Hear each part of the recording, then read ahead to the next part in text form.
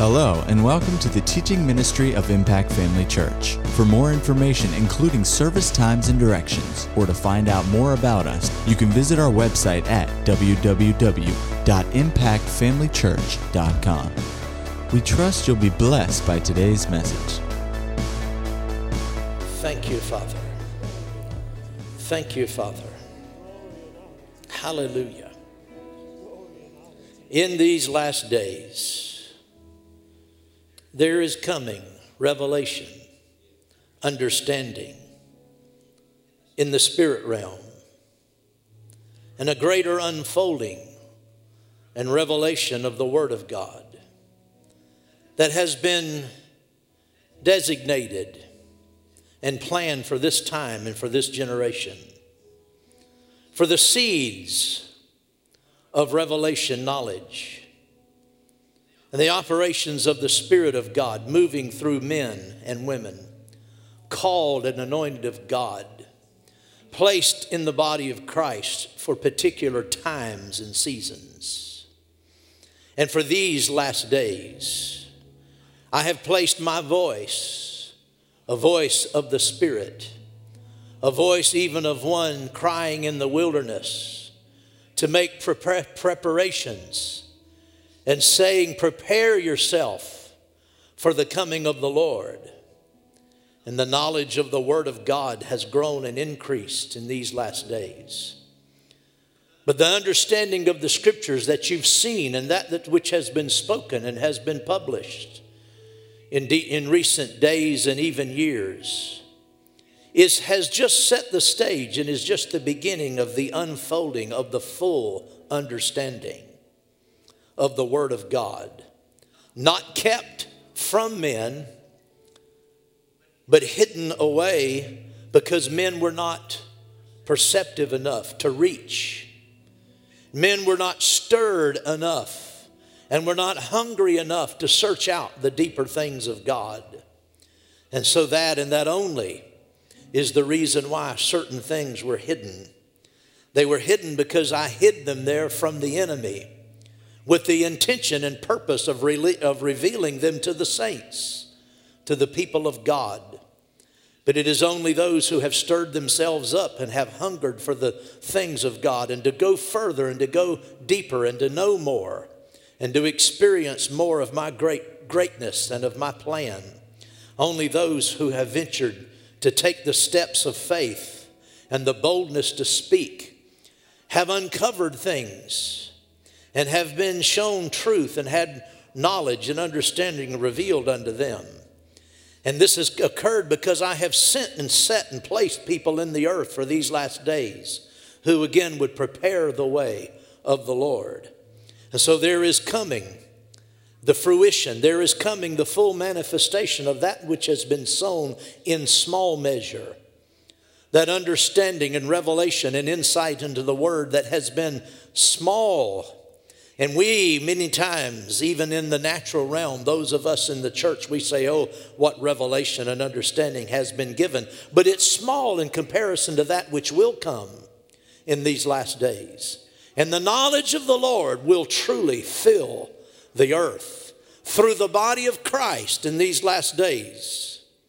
The understanding of secrets, the understanding of things in the spirit realm that have seemed inaccessible and unlearnable and unknowable will be made manifest and will be unlocked and will come into understanding. Men and women will rise up in these last days and walk in the fullness of the plan of God. The Word of God will be fulfilled. All that has been prophesied concerning the church in the last days will come to pass. It will come to pass. For I have planned it, says the Lord. I have ordained it. I have decreed it. And I have stirred the church to rise up and to cast off the traditions of men and the things of the past, the weak and beggarly elements of natural thinking, and to rise up and to dare to venture into the realm of the Spirit. And it's coming to pass in the last days, says the Lord. that as it has been said of old, it will be said in these last days, those that know God, that really know Him, and that know the Word of God, will be bold, will do exploits, and great and mighty things will take place. And then the end will come, and the church will be called away, and that which has been planned and purposed will be consummated. And oh, the glory, oh, the glory, oh, the majesty, oh, the wonder of it all. It will have to be transferred into heaven at the right hand of the throne of the majesty on high, even the marriage supper of the Lamb. It'll have to transplace in that place because the conditions of this earth will not be able to contain or to bear that which will come to pass. So be encouraged and know that the last days are here, and the word of the Lord will be accomplished, and the plan of God will be completed. And you will go to places you've never gone before. You will soar to heights unknown and see that which has not been seeable, and to know that which has not been knowable. And you will walk in the very fullness of God in these last days. Hallelujah. Thank you, Lord. Praise God. Turn with me to John, the 14th chapter. And let's look at verse number 12.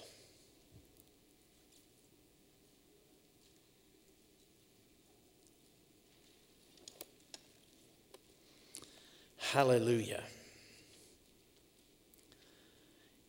In the 14th chapter of John, verse 12, Jesus said, "Most assuredly I say to you, he who believes in me, the works that I do will he do also. And greater the works than these he will do, because I go to my Father.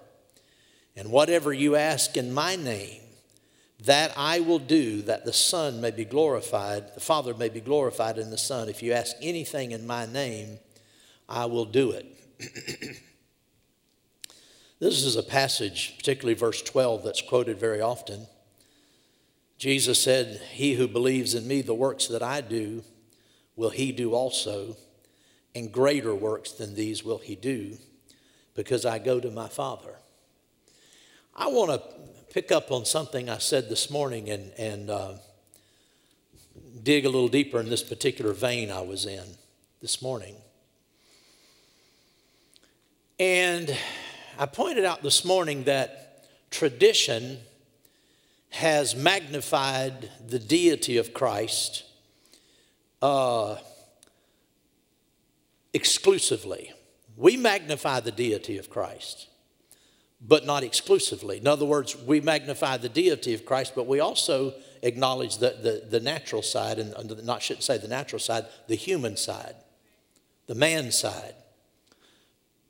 Modern religion only focuses on the divinity of Christ, doesn't understand the humanity of Christ at all, and that gives place to the limitation that you see in the church today, where no one really aspires to do the works of Christ because they see him as the Son of God and able to do the things he did because he was God.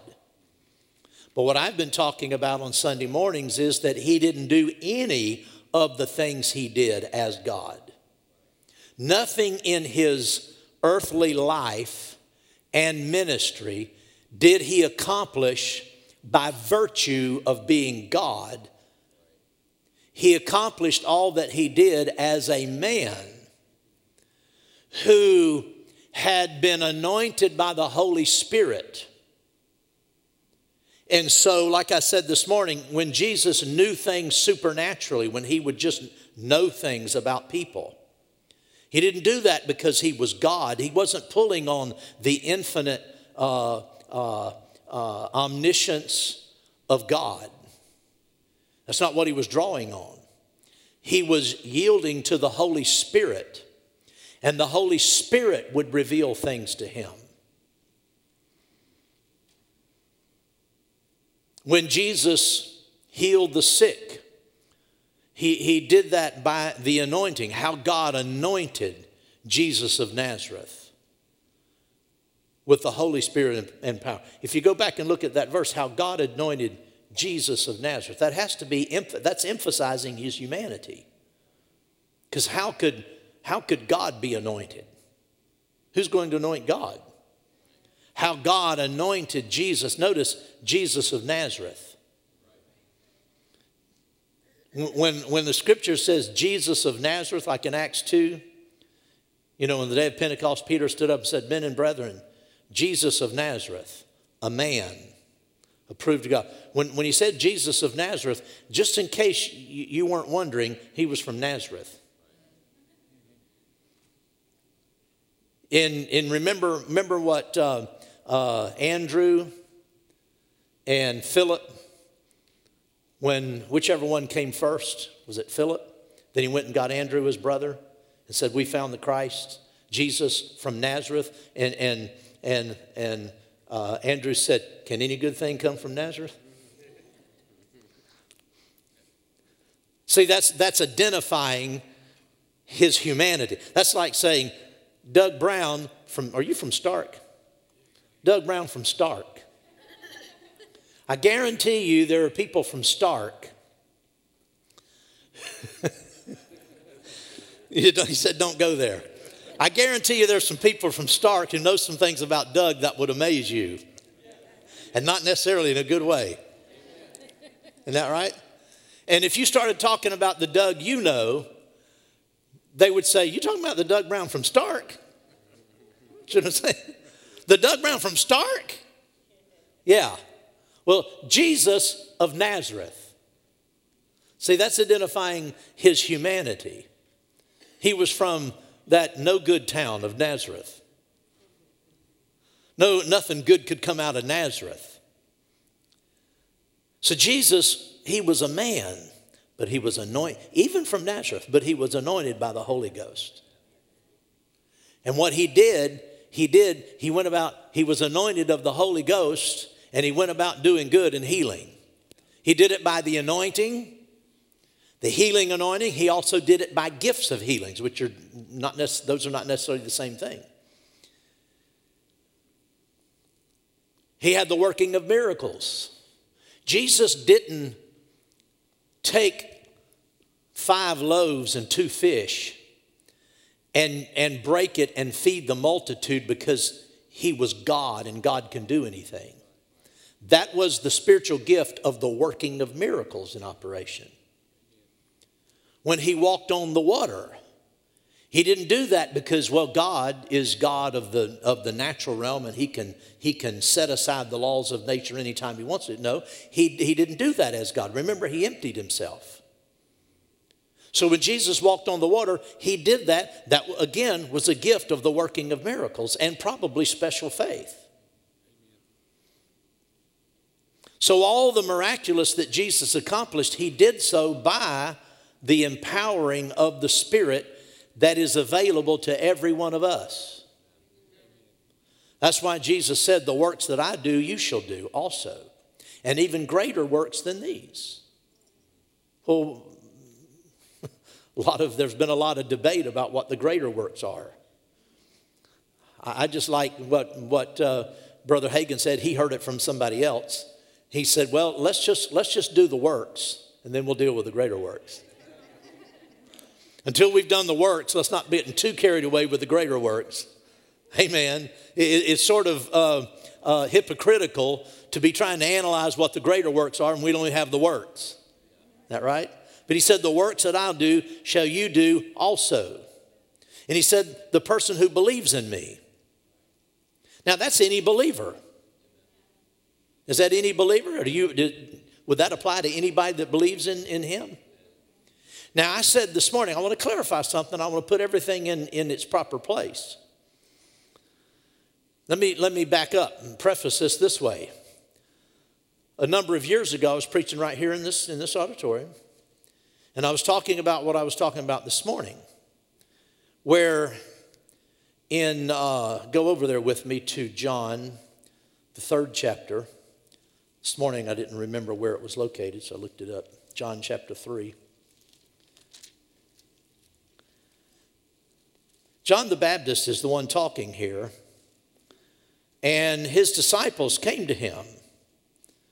And they said, Rabbi, verse number 26, he who was with you beyond the Jordan, he's talking about Jesus, to whom you testified, behold, he is baptizing and all are coming to him. John answered and said, a man can receive nothing unless it has been given to him from heaven. You yourselves bear me witness that I said, I am not the Christ, but I have been sent before him. He who has the bride is the bridegroom. But the friend of the bridegroom, that was talking about John, the friend of the bridegroom who stands and hears him rejoices greatly because of the bridegroom's voice. Therefore, this joy of mine is fulfilled. He must increase, but I must decrease. And then speaking of Christ, he said, he who comes from above is above all. He who is of the earth is earthly and comes and speaks of the earth. He who comes from heaven is above all. And what he has seen and heard, that he testifies, and no one receives his testimony. He who has received his testimony has certified that God is true. For he whom God has sent speaks the words of God, for God does not give the Spirit by measure. Now I'm reading the New King James. The older King James says, does not give, point it out to me, find it for me. For God giveth not the Spirit by measure unto him. If you're holding an older King James, you'll notice the words unto him are italics. They're in italics. That means they're not in the original.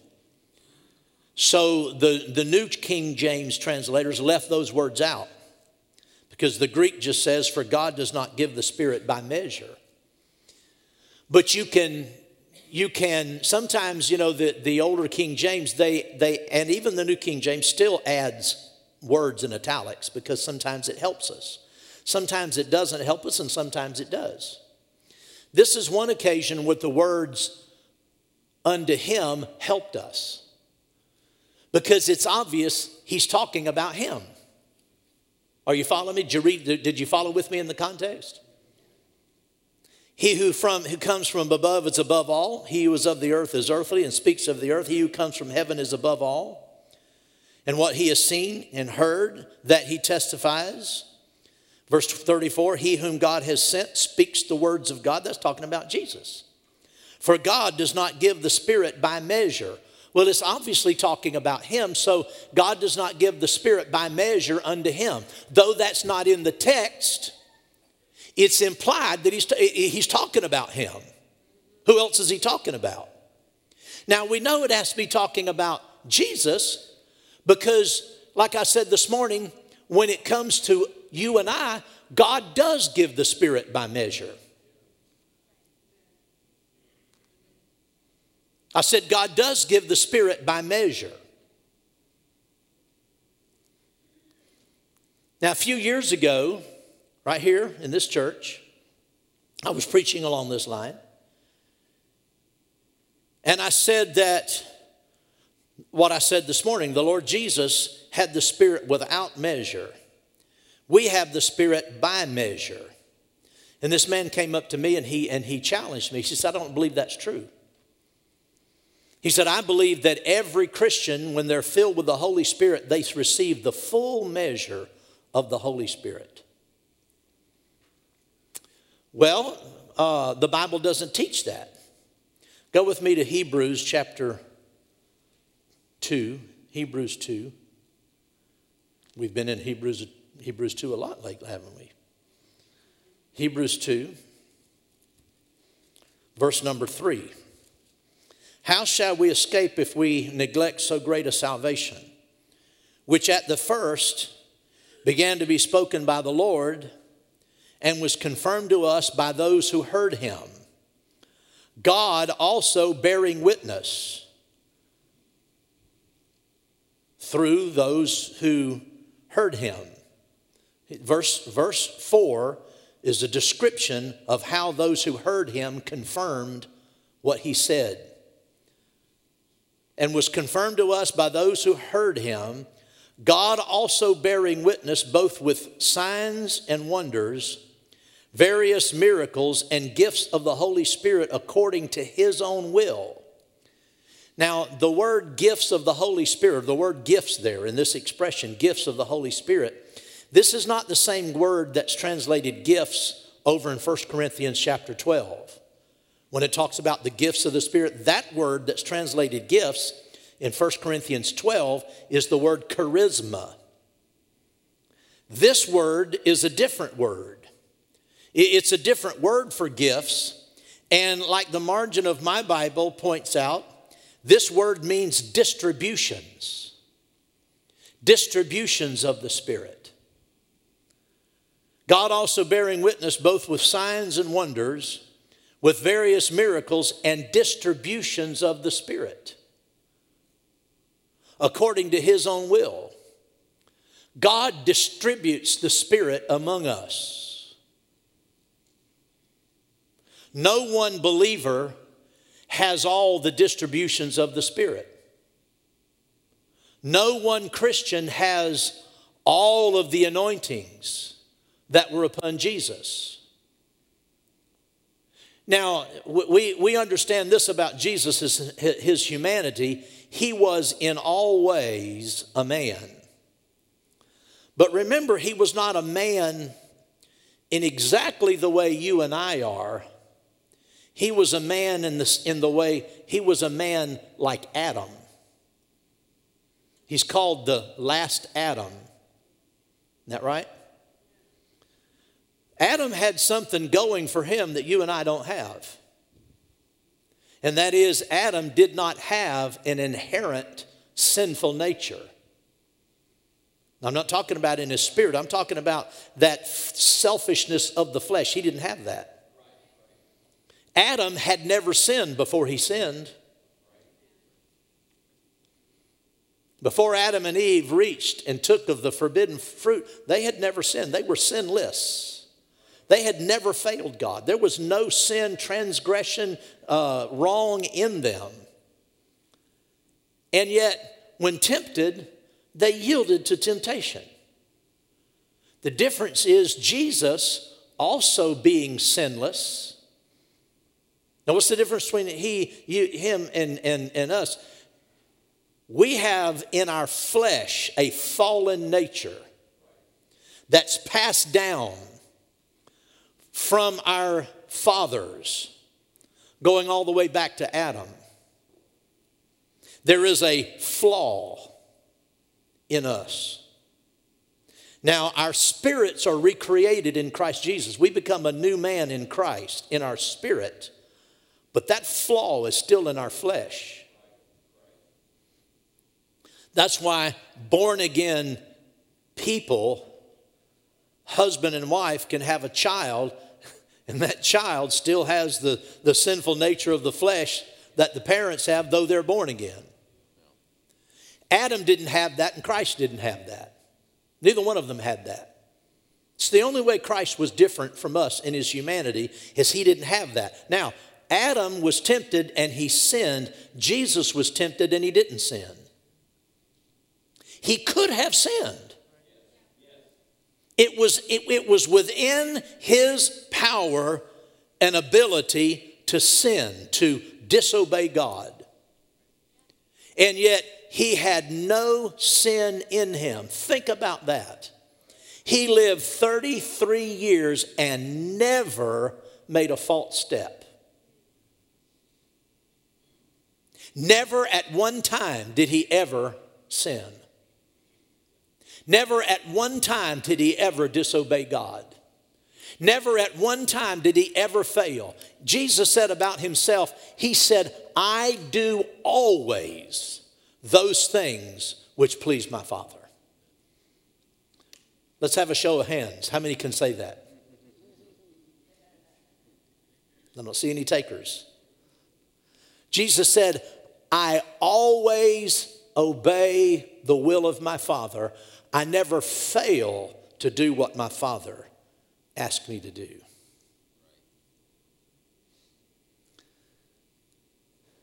Now, Jesus had the Holy Spirit without measure.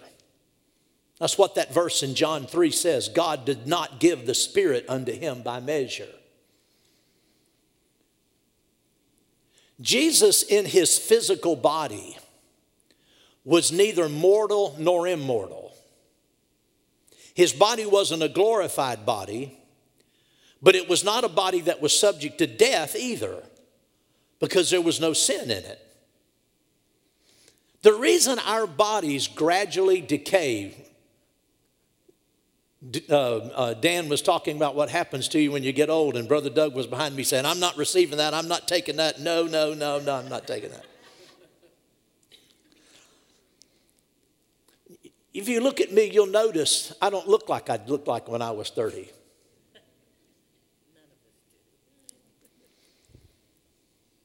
What's that from? Where does that come from? God didn't create Adam to age. I mean, the man lived 930 or 35 years. That's a long time. It took 930 years for his flesh to finally succumb to sin and death. That's how God created man.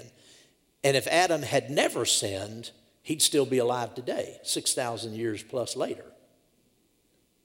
He'd still be here. There is working in our flesh something that wasn't working in Jesus. He didn't have that going on in his flesh. He came to maturity and topped out. He came to maturity and there he was. And that's why we have the picture of him at 30 years of age, 30 to 33, the prime of life. There was no decay. There was no aging. He had gone from a baby to a child to an adolescent to a young man, and then he had reached maturity. If he was still here, if the plan of God had been for him to stay longer, when he was 60 or 90, he'd have looked just like he did when he was 33. Because there's no aging. That aging is part of the corruption. It's part of the mortality of our flesh. Our flesh is mortal. And unless Jesus returns, everybody in this room, your bodies will decline and decline and decline, and you'll pass away. Like somebody said, nobody's getting out of here alive. If Jesus was in our congregation in about 80 years, 90 years, 100 years, he'd be by himself. So he had something going for him that we don't have. Okay? And because of that, because he was neither mortal nor immortal, he didn't become mortal until he became sin on the cross. Because of that, he could embody all of the Holy Spirit. You and I have the Spirit by measure, and there's multiple reasons for that. One is because you can't handle all of the anointing that was upon Jesus. You couldn't physically do it. Your body's not capable of doing it. Another reason why is because God has distributed Christ among us. We are all part of Christ. Christ, like I say so often, is not just one man anymore. There's one man at the head in heaven, Jesus the Christ, but his body is made up of all of us. That's a mystery none of us can really fully understand, but it's true. And because of that, the anointing that is upon him has been shared with all of us. And I'll come back to that point in a minute. Another reason why we don't have the full anointing that Jesus had is because we're not qualified for it. Now, I'm not talking about talking about being qualified to partake of our inheritance. I'm not talking about that. I'm talking about anointing in ministry. If you know anything about the anointing, you know that the anointing is stronger the more obedient you are. And the anointing is weaker the less obedient you are. The more carnal you are, the less anointing you have.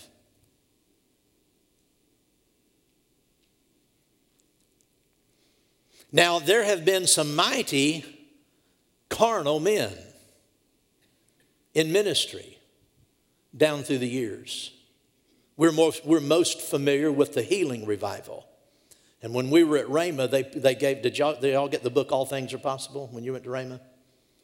When we went to Rhema, one of our textbooks was entitled All Things Are Possible, and it was written by a non-believer. It was one of our textbooks. It was one of the books we got when part of our tuition. And it was written by a non-Christian. And it was a man named Harold, and he was a religiographer, I guess. He studied religious movements. And he was an investigative reporter really for one of the major newspapers in America and an author. And he investigated the healing revival that took place from 1947 and 1948 to 1957, somewhere in those years. This man studied all of the healing evangelists and wrote about them and chronicled the whole movement. And he right in the preface of his book, he said, "I'm not a believer in these things. I don't believe in this." But he thought it was fascinating. And so when I went to Rhema, they gave us that book as one of our books. And he wrote in there about the different ministers, and I'm telling you, some of the men in the healing revival that were greatly used of God were scoundrels. Now, they would get in the pulpit and they would yield to the Holy Ghost, but they'd get out of the pulpit and they'd yield to the devil. I don't mean they were demon-possessed, but they were carnal. There's one man I'm thinking of, very well known, very big name. I mean, a man of miracles. If I said his name, many of you would recognize. A man of miracles. He was an alcoholic while he was preaching and healing the sick. He would go on drinking binges and be drunk for days. And then he'd get himself cleaned up and he'd begin to repent. And I mean, they said he would repent to a degree that if you heard him, it would break your heart. So sorrowful and so remorseful, he would just repent and God would forgive him, and he'd go back in his crusades and tremendous miracles would take place. But eventually that caught up with him. I said eventually it caught up with him, and he died early in life because you can't continue to live a carnal life and have the anointing of God on you. That's what I mean by that. And in his mercy, God is merciful enough. Thank God that he's merciful enough that when we are disobedient and rebellious, he will dial down the anointing in our life. Thank God. Lest we think that God doesn't care and that we can just do anything we want to and we'll have the blessing of God and the favor of God. That's not the way it works. So there are many reasons why people today, believers, can never have the full measure of the Spirit that Jesus had. Because like I said, remember this morning I said his ministry is not in a class by itself, but as a person, he's in a class by himself. As a person, he is absolutely in a class by himself because he never sinned and he always yielded to the Father. None of us can say that. None of us can say, Pastor, I always get it right. I never miss it. Every time the Spirit leads me, I always hear it and I always follow. I never miss it. Nobody can say that. He could say that. But the bigger reason is because of the unity of the body. Go with me to 1 Corinthians 12. Go to 1 Corinthians 12. Verse 12 and verse 27. For as the body, talking about the human body, is one and has many members, or you could say organs or parts, all the members of that one being many are one body, so also is Christ. For by one Spirit we were all baptized into one body. Go down to verse 27. Now you are the body of Christ and members individually. I am not the body of Christ. You are not the body of Christ, but we are the body of Christ. Okay? Now go with me to Romans 12. Romans 12. Romans 12. Verse number 3. For I say through the grace given to me. Now this is Paul talking. And he's saying something. This is not just an introductory comment. There's something in these first few words of this verse. He said, I say to you, what I'm about to say, I'm saying through the grace given to me. He's saying, I have the grace given to me. There's grace given to me that enables me to say what I'm about to say. You could say this, Paul could not have said the rest of verse number 3 if the grace of God had not been given to him to say it. Paul was conscious of the fact that he was who he was by the grace of God. And see, we take that kind of as a general, generic term. Well, I'm just by the grace of God. Now, it's more than just this deference and just saying, well, if it wasn't for God, I'd be a wreck. That's what we really mean by that. That's not what he was talking about. He was saying, what I'm about to say, I'm saying by virtue of having the grace to say it. For I say through the grace given to me. See, not everybody has the grace that he had to say what he said. Not everybody could say what he said. That's why God gave it to him, because he was graced. He was given the assignment to fulfill the word of God, to fully round out and complete God's revelation to man. That assignment was given to the Apostle Paul. Whew. That was the assignment given to the Apostle Paul, was to finalize and wrap up and fill out all of the blanks in the final revelation of God to man in the Word. It's called the Pauline revelation. So he said, through the grace given to me, I say to everyone who is among you not to think of himself more highly than he ought to think, but to think soberly, as God has dealt to each one a measure of faith.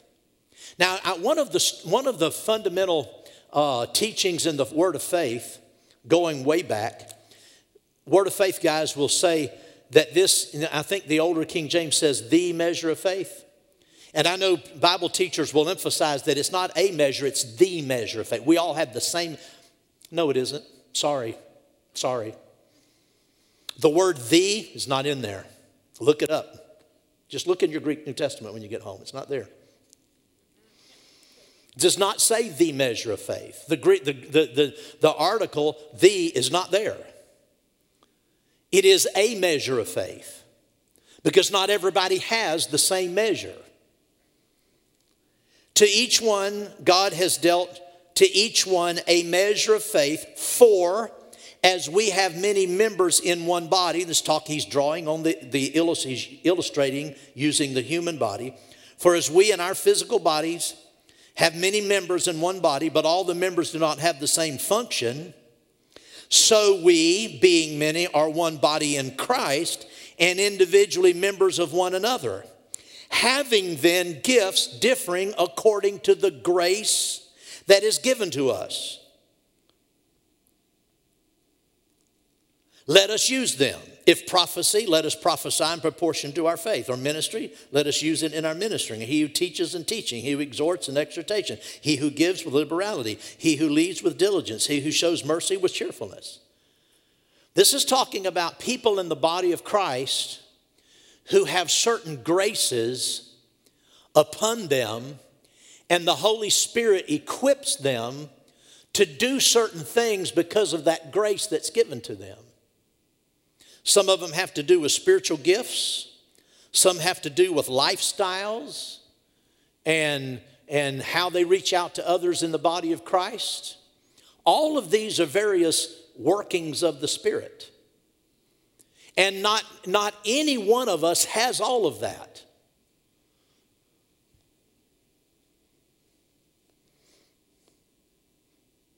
Some of us have teaching.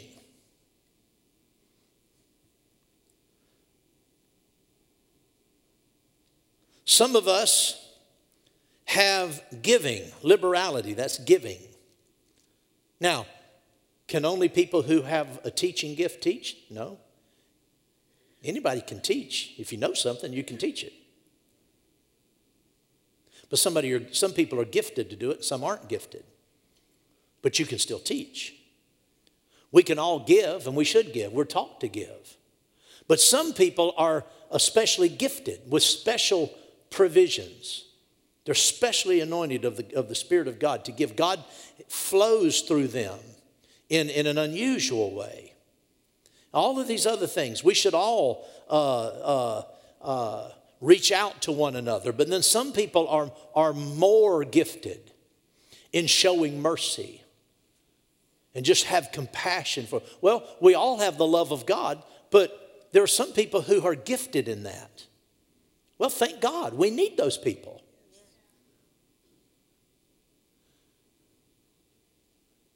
Just because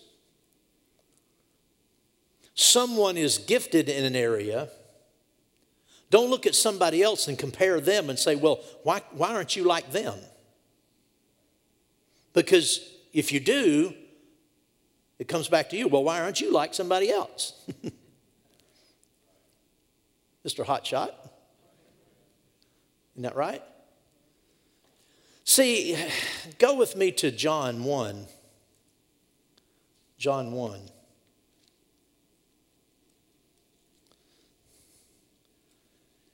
Verse 16 says, and of his fullness we have all received, and grace for grace. Of his fullness we have all received, and grace for grace. All of the grace that was evident in Jesus' ministry and life,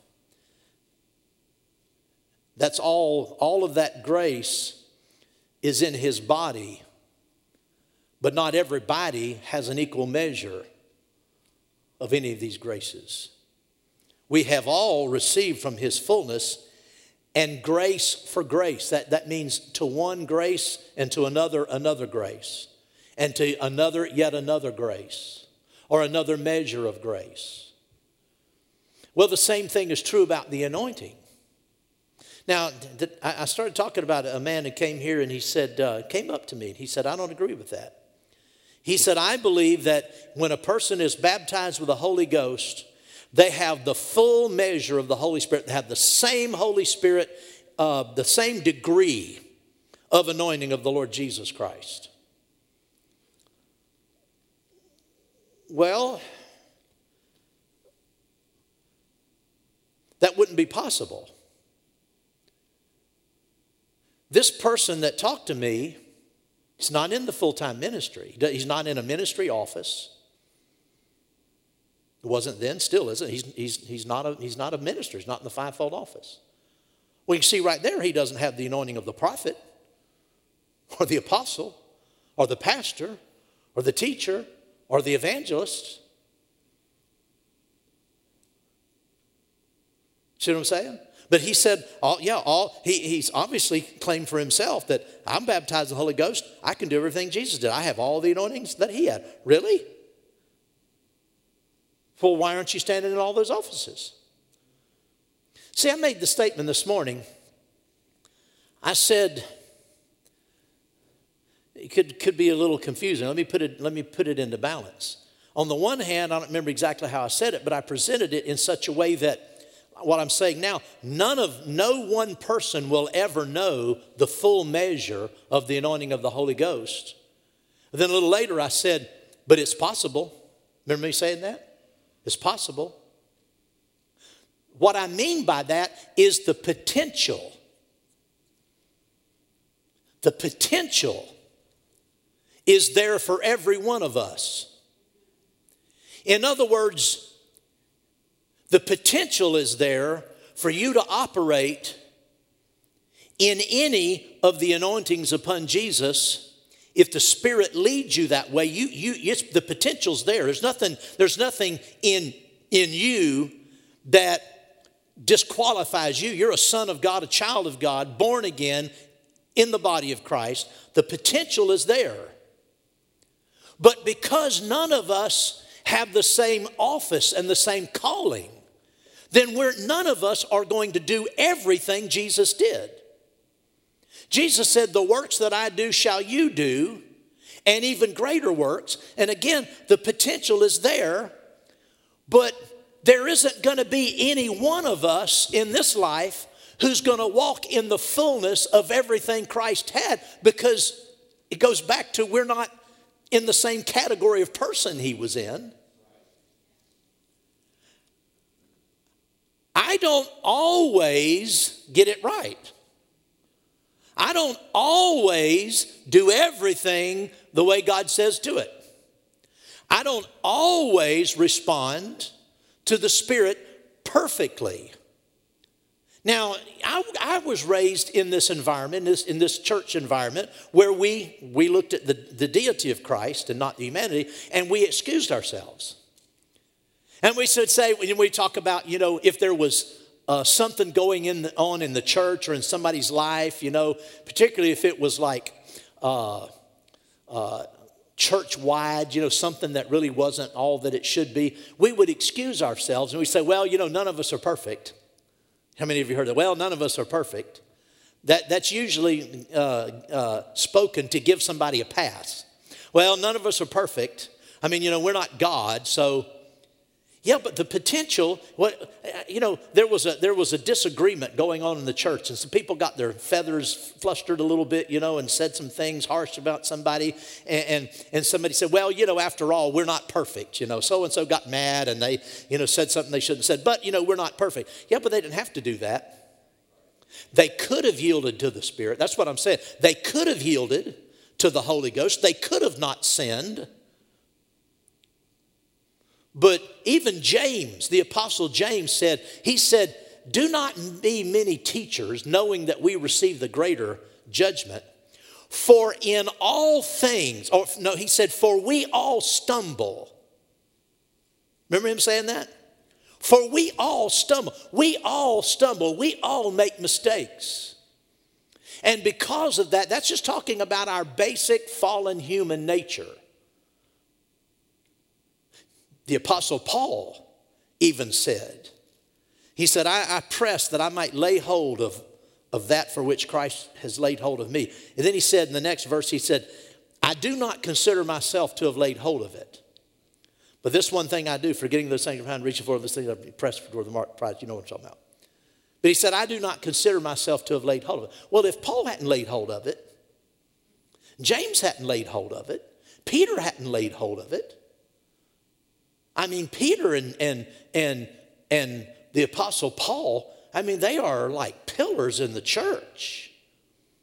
And Peter, bless his heart, when he was in Galatia, he would eat with the Gentiles, go in with the Gentiles and eat, because he remembered that vision he had, of the sheet let down, and so he would go in and eat with the Gentiles. But then when some people from Jerusalem came, the Judaizers came from Jerusalem, and Peter separated himself and would no longer eat with the Gentiles because he didn't want to get in trouble with the people from Jerusalem, and Paul had to call him out.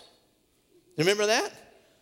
He said, I withstood him to his face because he was to be blamed. He said, it got so bad, even Barnabas knew better than that. Even Barnabas got led into that mess.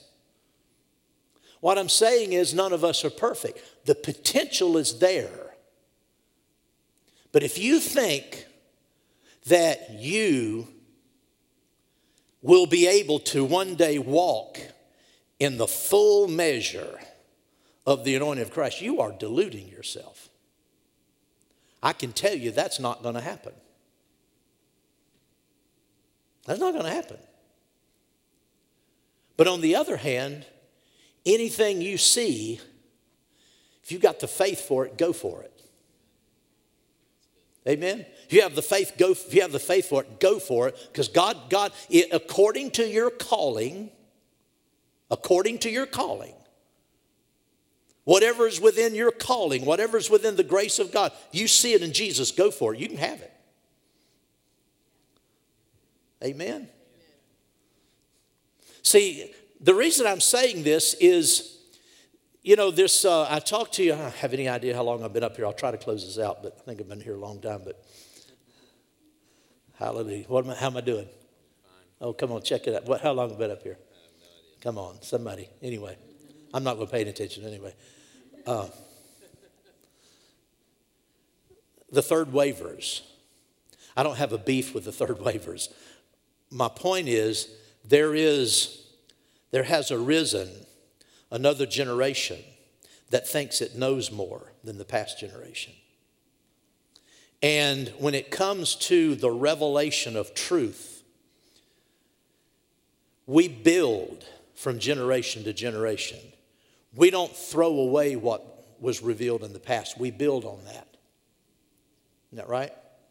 There is a generation that has arisen in the church that they think they know more, and they're leaving some of the fundamental principles of Pentecostal life.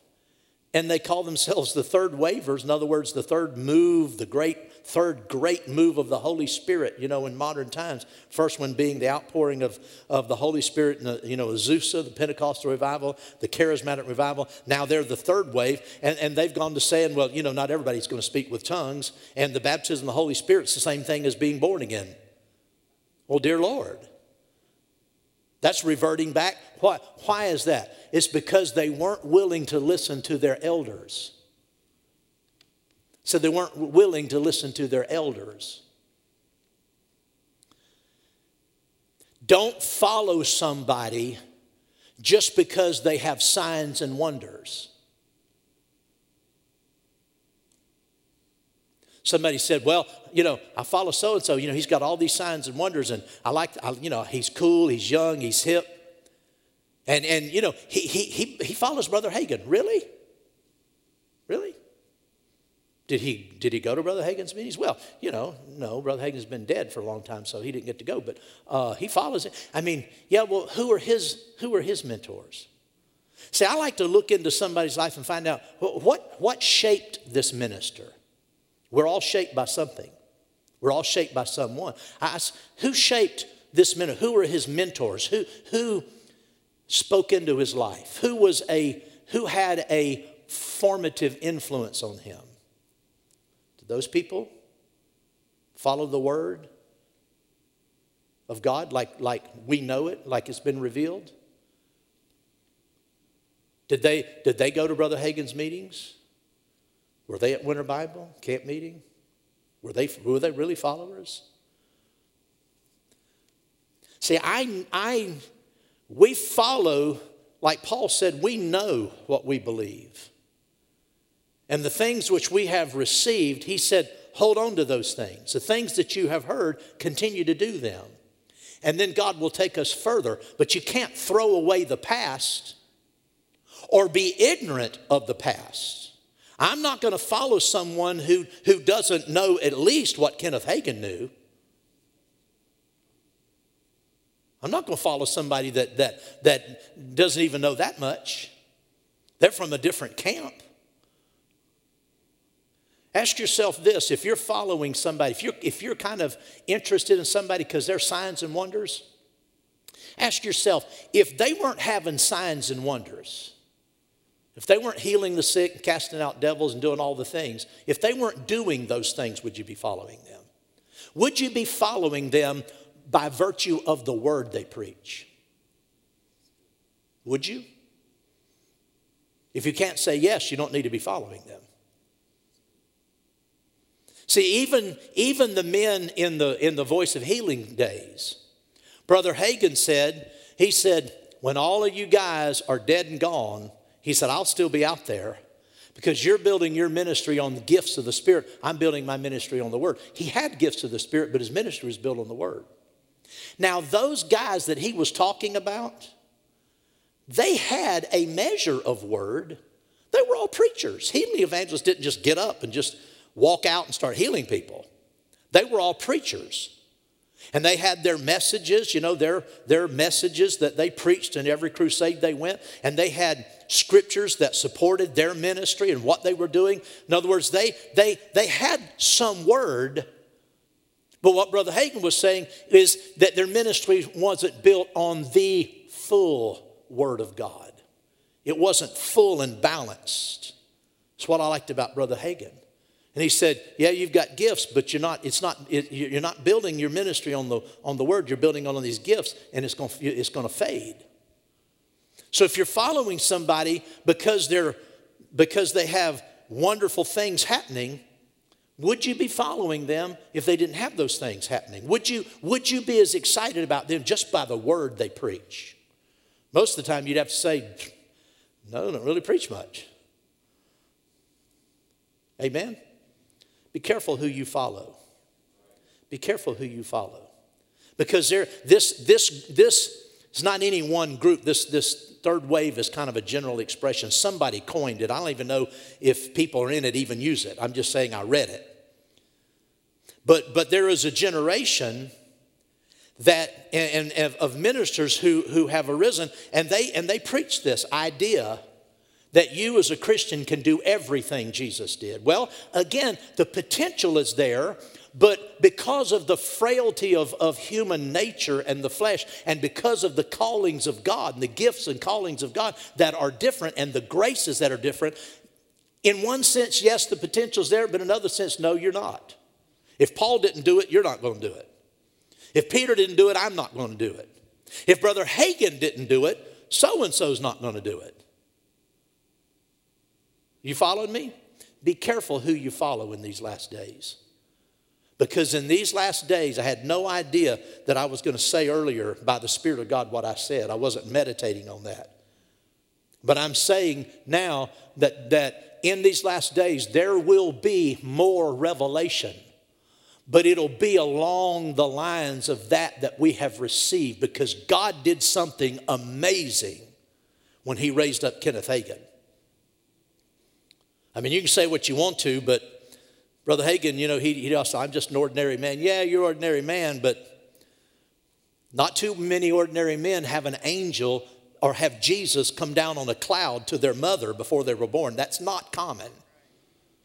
And it's not common for Jesus to say, I've raised up this man and I've brought him into the earth to be a forerunner of the Lord Jesus Christ. That's not said about very many men.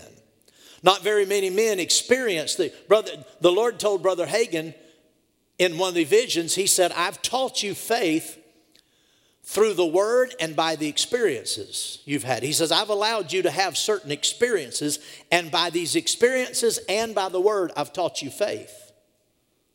Have you had the experiences he had? No.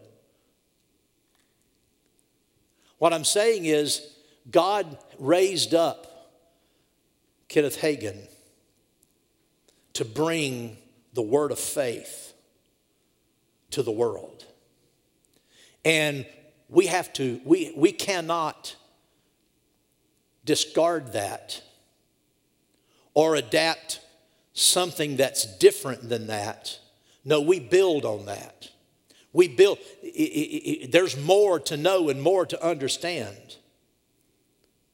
But we're not going to go a different direction. We're going to go the same direction and go deeper. When God told Solomon to build the temple, He said, now you build the temple and you follow the exact pattern that your father gave. Because God gave the plan to the temple to David. Only He said, He told David, you're a man of war and you're not going to be able to build the temple. But He gave David the plan, and Solomon followed it to the letter. Solomon didn't say, boy, I'm glad Dad's gone. With that old fogey, I thought he'd never get out of here. This won't work. This plan for the temple, I know David and my dad was a good guy, but this will never work. I've got a better idea. No, he followed exactly the plan that was laid out. Well, revelation from the Spirit of God comes and it builds. It builds. Everything in the Word of Faith movement is built on everything that came before it. The truth that came before it. Not the traditions of men, but the truth that came before it. The Word of Faith was built on all of that. That's why it's so balanced. It's so in harmony with all of the great teachings of the Bible. It's not out of sync with any of it. It's because it's built on that foundation. Well, God's taken us further. Amen. Let's not get sidetracked. Amen. Following after somebody that'll give you a pipe dream, give you a fanciful illusion of something that's not scriptural. Amen. Do you understand what I'm talking about? That you can, the potential is there to do everything Christ did, but we know that as human beings, we don't always hit the mark right. We don't always get it right. Amen. And because of that, we're not going to always do everything Jesus did. Well, praise the Lord.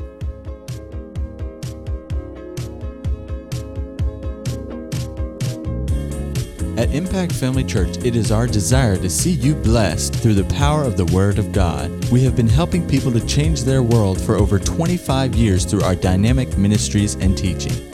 If you are going to be in the North Central Florida area and are interested in attending our services, or just want more information about us, you can visit us online at www.impactfamilychurch.com.